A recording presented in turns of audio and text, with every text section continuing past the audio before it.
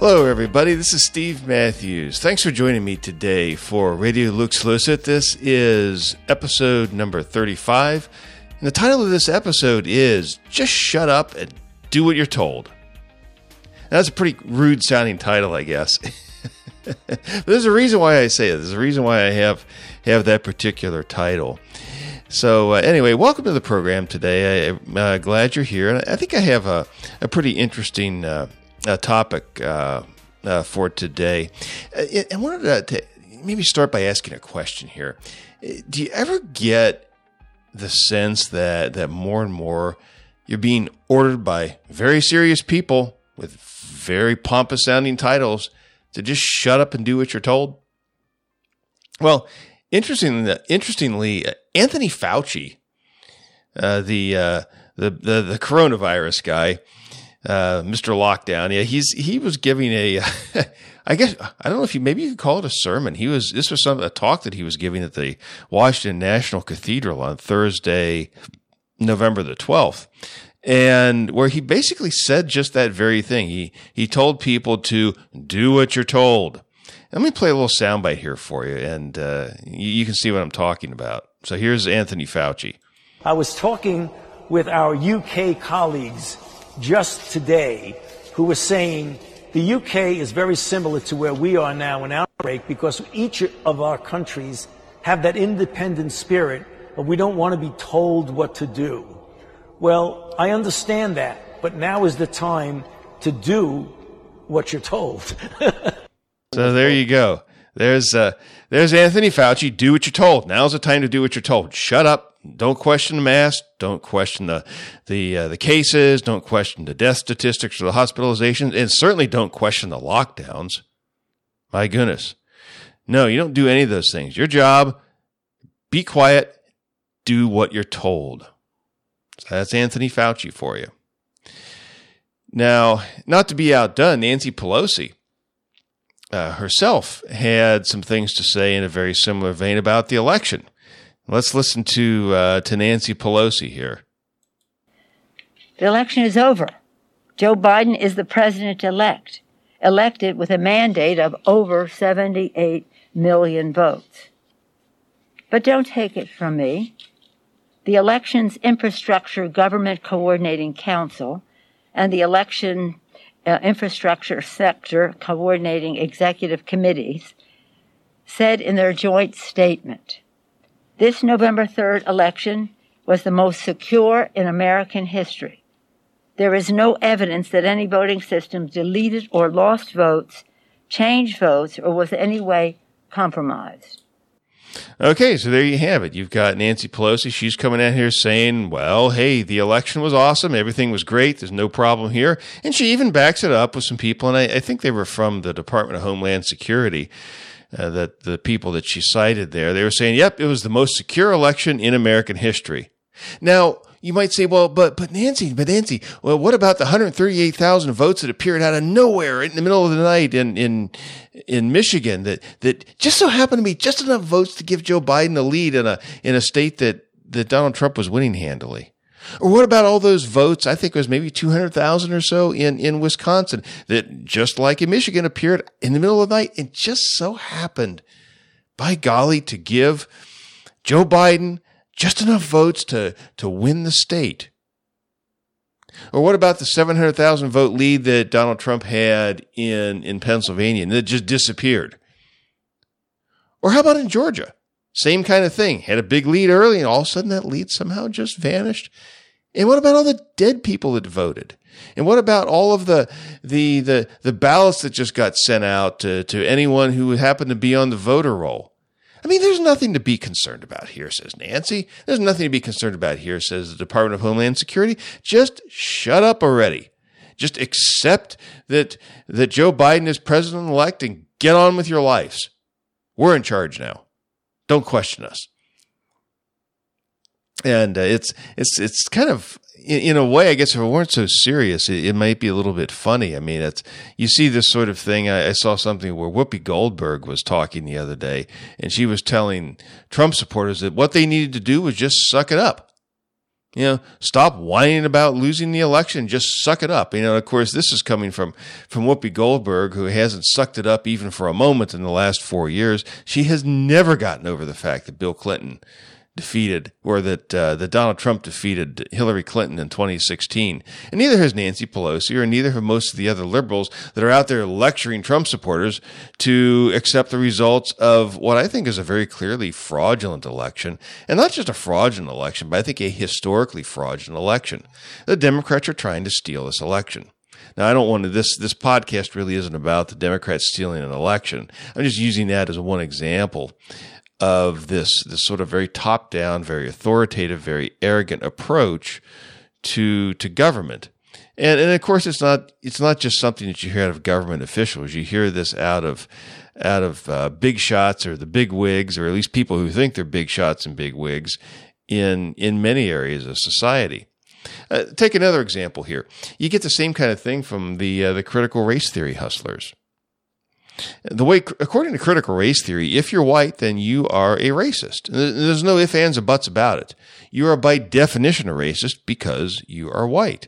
And the more you deny it, well, that's just more proof that you're a racist. Just shut up and admit it. We're right, you're wrong, and that's the end of it. It's kind of interesting in that respect, in this respect, the critical race theory is that its doctrine of the eternal guilt of whites for racism, it's like a twisted, perverted version of the Christian doctrine of original sin. But whereas original sin applies to the entirety of the human race, the sin of racism applies only to white people in the minds of the critical race theorists. It's a hustle, it's a lie, it's a scam, but you can't argue with them. And there are people who have been fired from their jobs for arguing back. If you say, well, I'm not a racist, and you say this whole thing is scammy and it's a fraud, well, you can be fired. You can be removed from your position. And people have suffered job loss because of this. And it's the same thing with climate change. Of course, they used to call it global warming. Now it's climate change. But if you question any of the dogmas, maybe you raise some questions about the science that was done, the research, maybe question some of the motives of some of the people that are involved in this thing. Well, you're a science denier, and you're worse than an infidel. And there's no discussion about this. You're either for us or you're against us. That's what the climate change folks would say. And if you are against us, well, you're a dangerous person with dangerous ideas, and you may need to be imprisoned. And I'm not making that up, by the way. There are at least some people on the climate change side of things that have advocated imprisonment for people who deny the claims of the climate change folks. Bill Nye is a very prominent example. Bill Nye, the science guy. He's a pretty well-known fellow, and yeah, he himself has actually suggested that if you deny global warming, you might have to be sent to jail. Or take a look at another example here, the transgender agenda. If you deny that a man can become a woman or that a woman can become a man, you're in a world of hurt. There are people in very high-level positions who have lost their jobs over this or gotten massive amount of grief. Even the author, J.K. Rowling, she's the one that wrote the Harry Potter series, has gotten in major trouble and received massive amounts of criticism for denying that men can in fact become women. And again, this is the kind of an issue where, your job can potentially be at stake. You believe this, you have to believe this, and if you don't believe it, you're in big trouble. So just shut up already.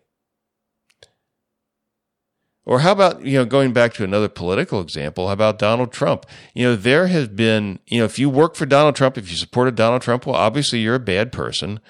And as a bad person, you should be denied opportunity of employment. There's a group that was recently formed called the Trump Integrity Project that wants to make sure that you never work again. Alexandria Ocasio-Cortez, the congresswoman from New York, she's a good Bolshevik, and she's been out there advocating that people compile an enemies list. I guess maybe she has her own enemies list. And if you're on that list, if you're someone who's supported Donald Trump or something she doesn't like, well, I guess she's going to come after you. Make sure that you don't work, or maybe something else. I don't know exactly. One would think maybe if she had the opportunity that it would be something much worse than just denying you employment. It was really dangerous stuff. And all of these examples that I'm giving are things that are sometimes called cancel culture. And cancel culture, of course, that's the idea that, that if you say something or you believe something or you write something that runs afoul of the woke agenda, well, you're in big trouble. You're a heretic in the church of woke, and you must be cast to the outer darkness where there's weeping and gnashing of teeth. So yeah, cancel culture, it's really not a new thing at all. It's been around for a long time. Just to give you an example of what I'm talking about, think about the movie Luther. This was a movie that was from 2003, and of course from the title of it, you can guess. I mean, it's a movie about the Protestant reformer Martin Luther. And that particular version of Luther, it starred Joseph Fiennes in the title role. And there's an interesting scene in that movie where it's fairly early on in Luther's career. At this point, he is just beginning to kind of get noticed by the Roman Catholic hierarchy for some of his ideas, some of his writing, some of the things he's been preaching. And they're starting to think, this guy may be a little bit of a problem. And he's called before a very powerful cardinal, a fellow by the name of Cardinal Cajetan. And in the scene in the movie, he's standing outside of the cardinal's chambers. And he's being given some advice. He's being coached on how to approach the cardinal. I mean, now you don't just, go up to cardinals, hey, cardinal, how you doing? It's not like that. There was a certain protocol, and there's certain things expected out of Luther when he went in to see the cardinal. And what he was coached to say by this individual was one word. And this person told Luther, he was very serious about this. He says, when you go in to see the cardinal, just say one word, revoco. Now, revoco is Latin. It just means I recant. So what he's telling Luther is, okay, all of this stuff that Luther had been teaching and saying, just go in before the cardinal, be very humble, say, I recant, and all will be forgiven, and you can just go on and live your life and, do your priest thing, and nobody will bother you. It'll all be forgotten, supposedly. Well, Luther goes in, of course, to see the cardinal. He goes in to see Cajetan, and being the talkative fellow that he is, Luther just can't shut up. He can't keep his mouth shut. And he goes in there, and he gets in a big argument with Cajetan, and Cajetan gets very angry with him. And I believe, if memory serves me correctly, I think he threw Luther out. So, I mean, that meeting didn't exactly go super well. Luther did not clear his name. Luther did not say revoco when he went in there. He argued with the cardinal, and you don't do that. You don't do that sort of thing. I mean, there's like that old song, you don't tug on Superman's cape. Well, Luther tugged on Superman's cape. And he got himself in a lot of trouble, of course, as we all know. And we can be thankful to God that he did get himself in a lot of trouble, that he didn't remain quiet. But his job was to go in there and to recant, to give up, to submit, to say, revoco, and separate himself from the teachings that he had been giving. Not to argue with the cardinal. His job was not to argue. His job was to be quiet. Now, interestingly, the officials of the Roman Catholic Church generally, apart from Luther, had set up a lot of barriers to protect themselves. They were a lot like today's arrogant politicians and government bureaucrats. And since we're talking about Martin Luther, I thought I'd give you another example from Luther. This is from something that Luther wrote. It's a letter called To the Christian Nobility of the German Nation. And in this letter, Luther used, there's a famous illustration he used. He talked about 3 walls. Now, the walls he was talking about here weren't literal physical walls. It was a figure of speech, a way of speaking. And what he says is that Rome had erected 3 walls to protect itself from any kind of criticism, any kind of questioning. And let me read the passage here to you. Quote, "The Romanists have very cleverly built 3 walls around themselves. Hitherto they have protected themselves by these walls in such a way that no one has been able to reform them. As a result, the whole of Christendom has fallen abominably. In the first place, when pressed by the temporal power, they have made decrees and declared that the temporal power has no jurisdiction over them, but on the contrary, the spiritual power is above the temporal." So when Luther's talking here about the temporal power, of course, he's talking about the civil government, civil magistrate. So maybe, I don't know, maybe the king or some elected official or appointed official, some public official, maybe argues with the church and says, "Hey, there's a legal issue here, and we're going to challenge what the church is doing." And the attitude of the church was, well, you don't question the Pope, you don't question the cardinals, you don't question the bishop.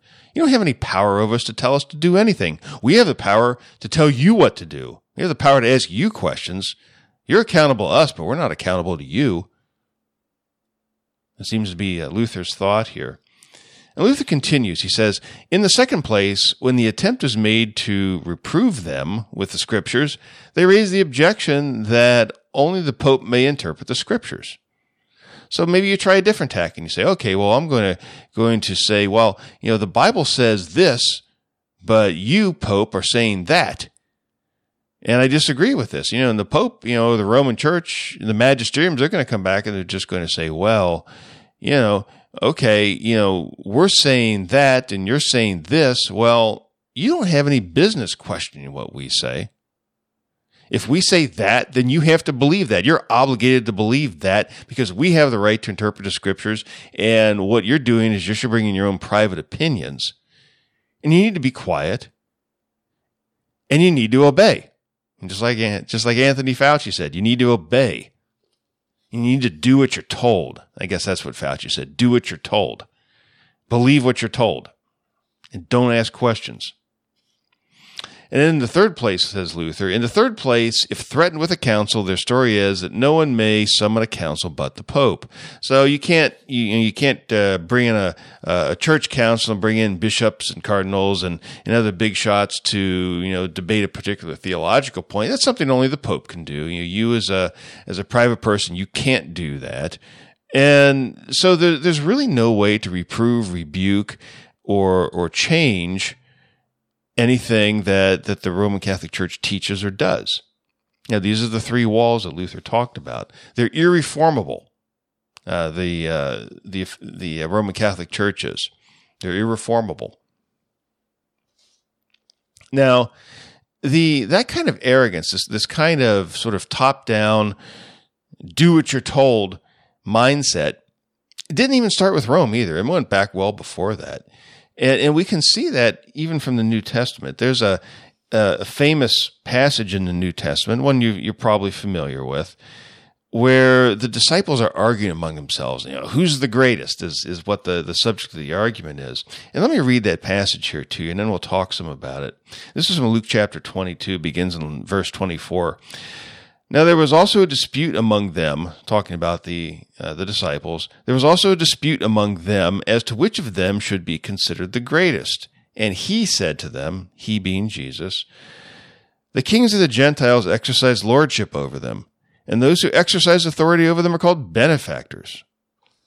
But not so among you. On the contrary, who is greatest among you, let him be as the younger, and he who governs is he who serves. For who is greater, he who sits at the table or he who serves? Is it not he who sits at the table? Yet I am among you as the one who serves." So let's break that passage down a little bit. What we see here is Jesus making a very sharp contrast between the kings of the Gentiles on the one hand and Christian people and the way they act on the other hand. Now, what does he say about the kings of the Gentiles? He says on the one hand, they exercise lordship over them. He's talking about, they exercise lordship over the people. Now, this is the New King James translation. I really like this translation here because the Greek verb that's translated exercise lordship, literally means that. It's kuriazomai, and it literally means to act as a lord, to act as lord and master. This idea, and we speak that way in English, right? We talk about, well, I don't like so and so. He's very arrogant. He lords it over me, or lords it over people. Maybe his money or power or authority or fame or something like that. And we speak that way. We speak about lording things over people. And that's the way the kings of the Gentiles behave. They lord it over people. They're very arrogant on one hand. On the other hand, though, these very same kings like to be called benefactors.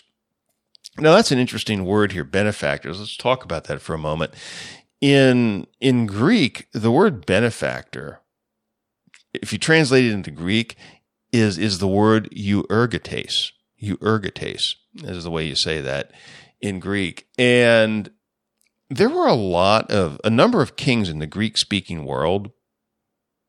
And this goes back from Alexander the Great on up to the time of the New Testament. A number of kings from this vast area of Greek-speaking peoples, the whole area that Alexander the Great conquered.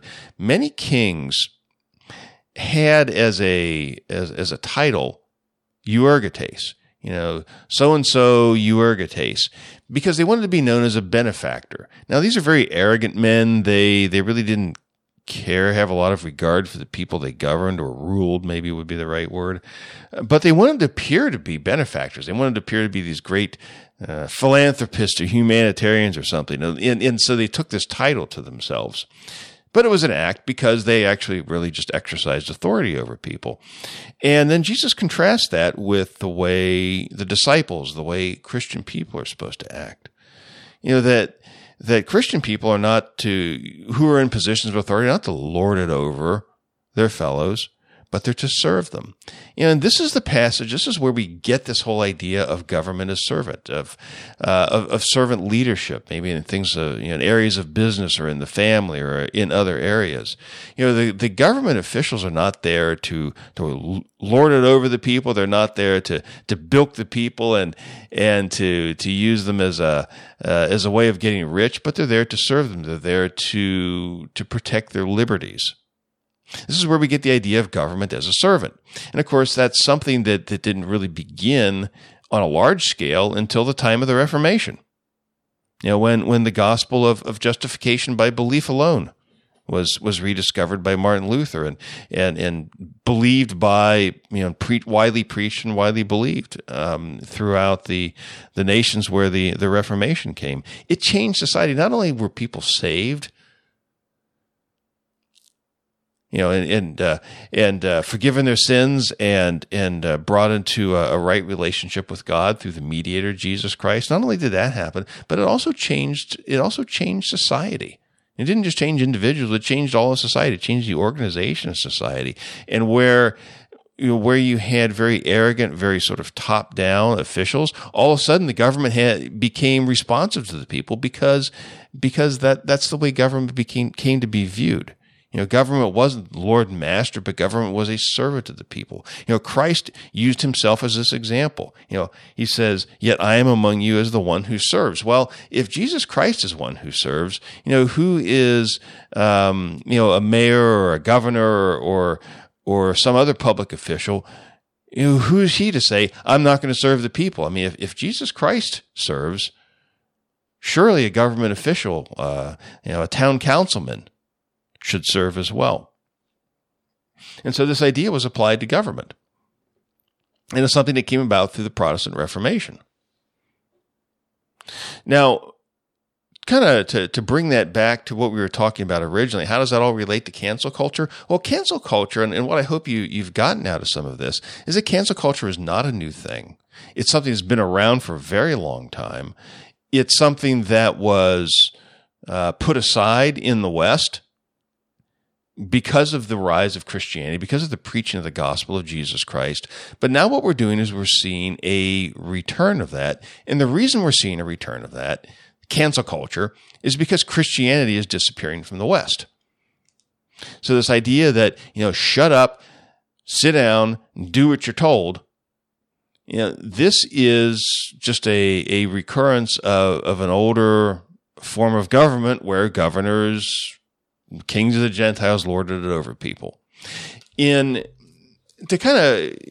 To the point of the idea of Christianity disappearing and civilizational collapse, John Robbins, writing in an essay called The Religious Wars of the 21st Century, said, "The West has been in collapse for more than a century. The biblical theology that created Western civilization 500 years ago has all but disappeared in the West." And that's the reason for the collapse. Now, he wrote that back in 2006, and if his words were true in 2006, which they were, they're even more true today. That's actually one of my favorite essays from John Robbins. I'm going to post that in the show notes. If you've never read The Religious Wars of the 20th Century, I strongly recommend it to you. It's really, I love John Robbins' work. I love all of his work. But that one to me is, I think, one of the really, if I had to pick out maybe a few of the really what I thought were his absolute best writings, I would certainly include that in it. I mean, it's an exceptional essay, and if you haven't read it, please check it out. In a similar vein, John Robbins was writing in the foreword to Gordon Clark's A Christian View of Men and Things, and he made a very similar point. He said this, quote, "A Christian view of men and things presents the argument that the West is disappearing because Christianity, on which Western civilization was built, has already virtually disappeared from the West." End quote. So again, here's that same idea that Christianity created Western civilization, and as Christianity's vanished, Western civilization has vanished. And what do they say? I think there's that term, nature abhors a vacuum. So you have this collapse of Christian civilization. So something's going to rush in and take that place. Well, what you're seeing is just that old, natural arrogance coming back to people who are in positions of power. Instead of having this Christ-like idea of government, of people in authority being servants, you have people coming back in who like to lord it over the people. People like, say, Nancy Pelosi, people such as Anthony Fauci. They love telling other people what to do. But that's just man in his natural state. That's just the way as people we are naturally.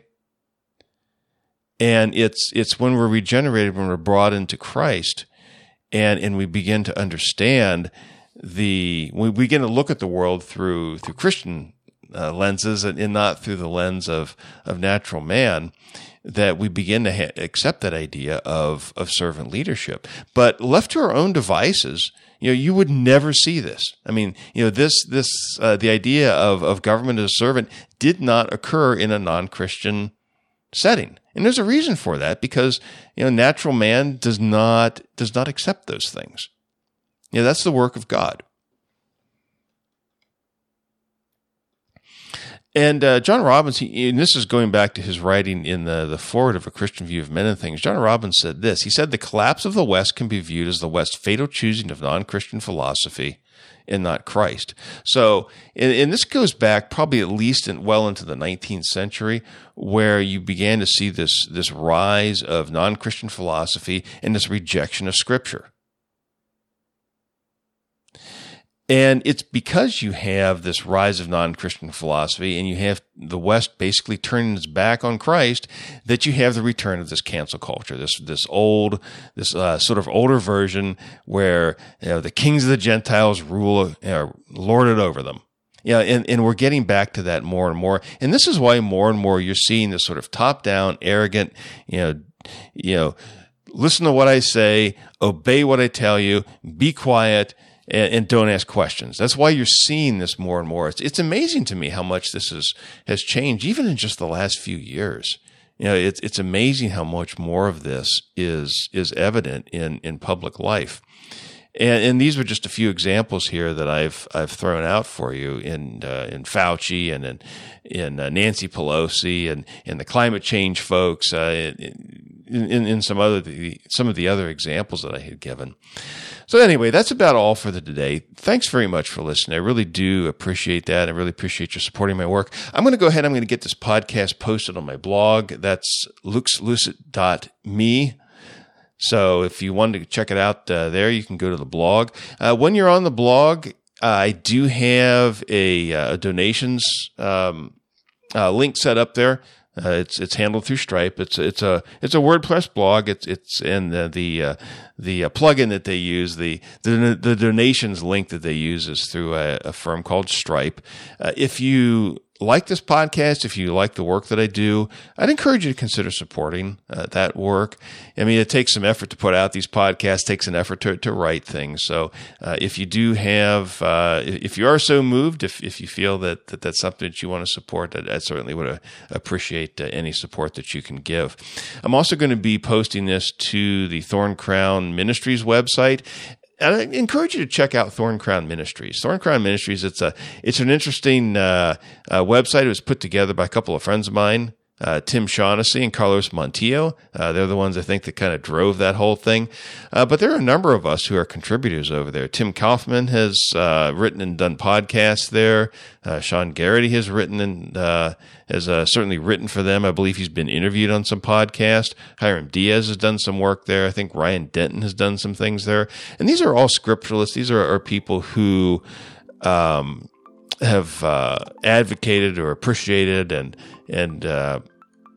read the works of Gordon Clark, of John Robbins. So if you enjoy scripturalism, if you enjoy some of the work that I do, I think there's a good chance you'd enjoy the work of some of the other contributors to Thorn Crown Ministries. So I'd really encourage you to go check that website out as well. Also, if you'd like to, you can subscribe to my podcast. You can on Apple Podcasts. They keep wanting to call it iTunes, but it's not iTunes anymore. It's Apple Podcasts. So if you'd like to subscribe to my my podcast feed, you can do that through Apple Podcasts. And I'm trying, Lord willing, I want to be able to do one of these a week. I said I was going to do that earlier this year, and I kind of fell off. I got busy with some things, but Lord willing, I'm going to be able to do some regular podcasting here. And if you like to subscribe to my feed, you can do that through Apple Podcasts. Well, that about wraps it up for today. Thanks so much for your listening. I really do appreciate that. And until next time, may the Spirit of truth guide you in all truth as you read and study God's Word. Good night, everybody.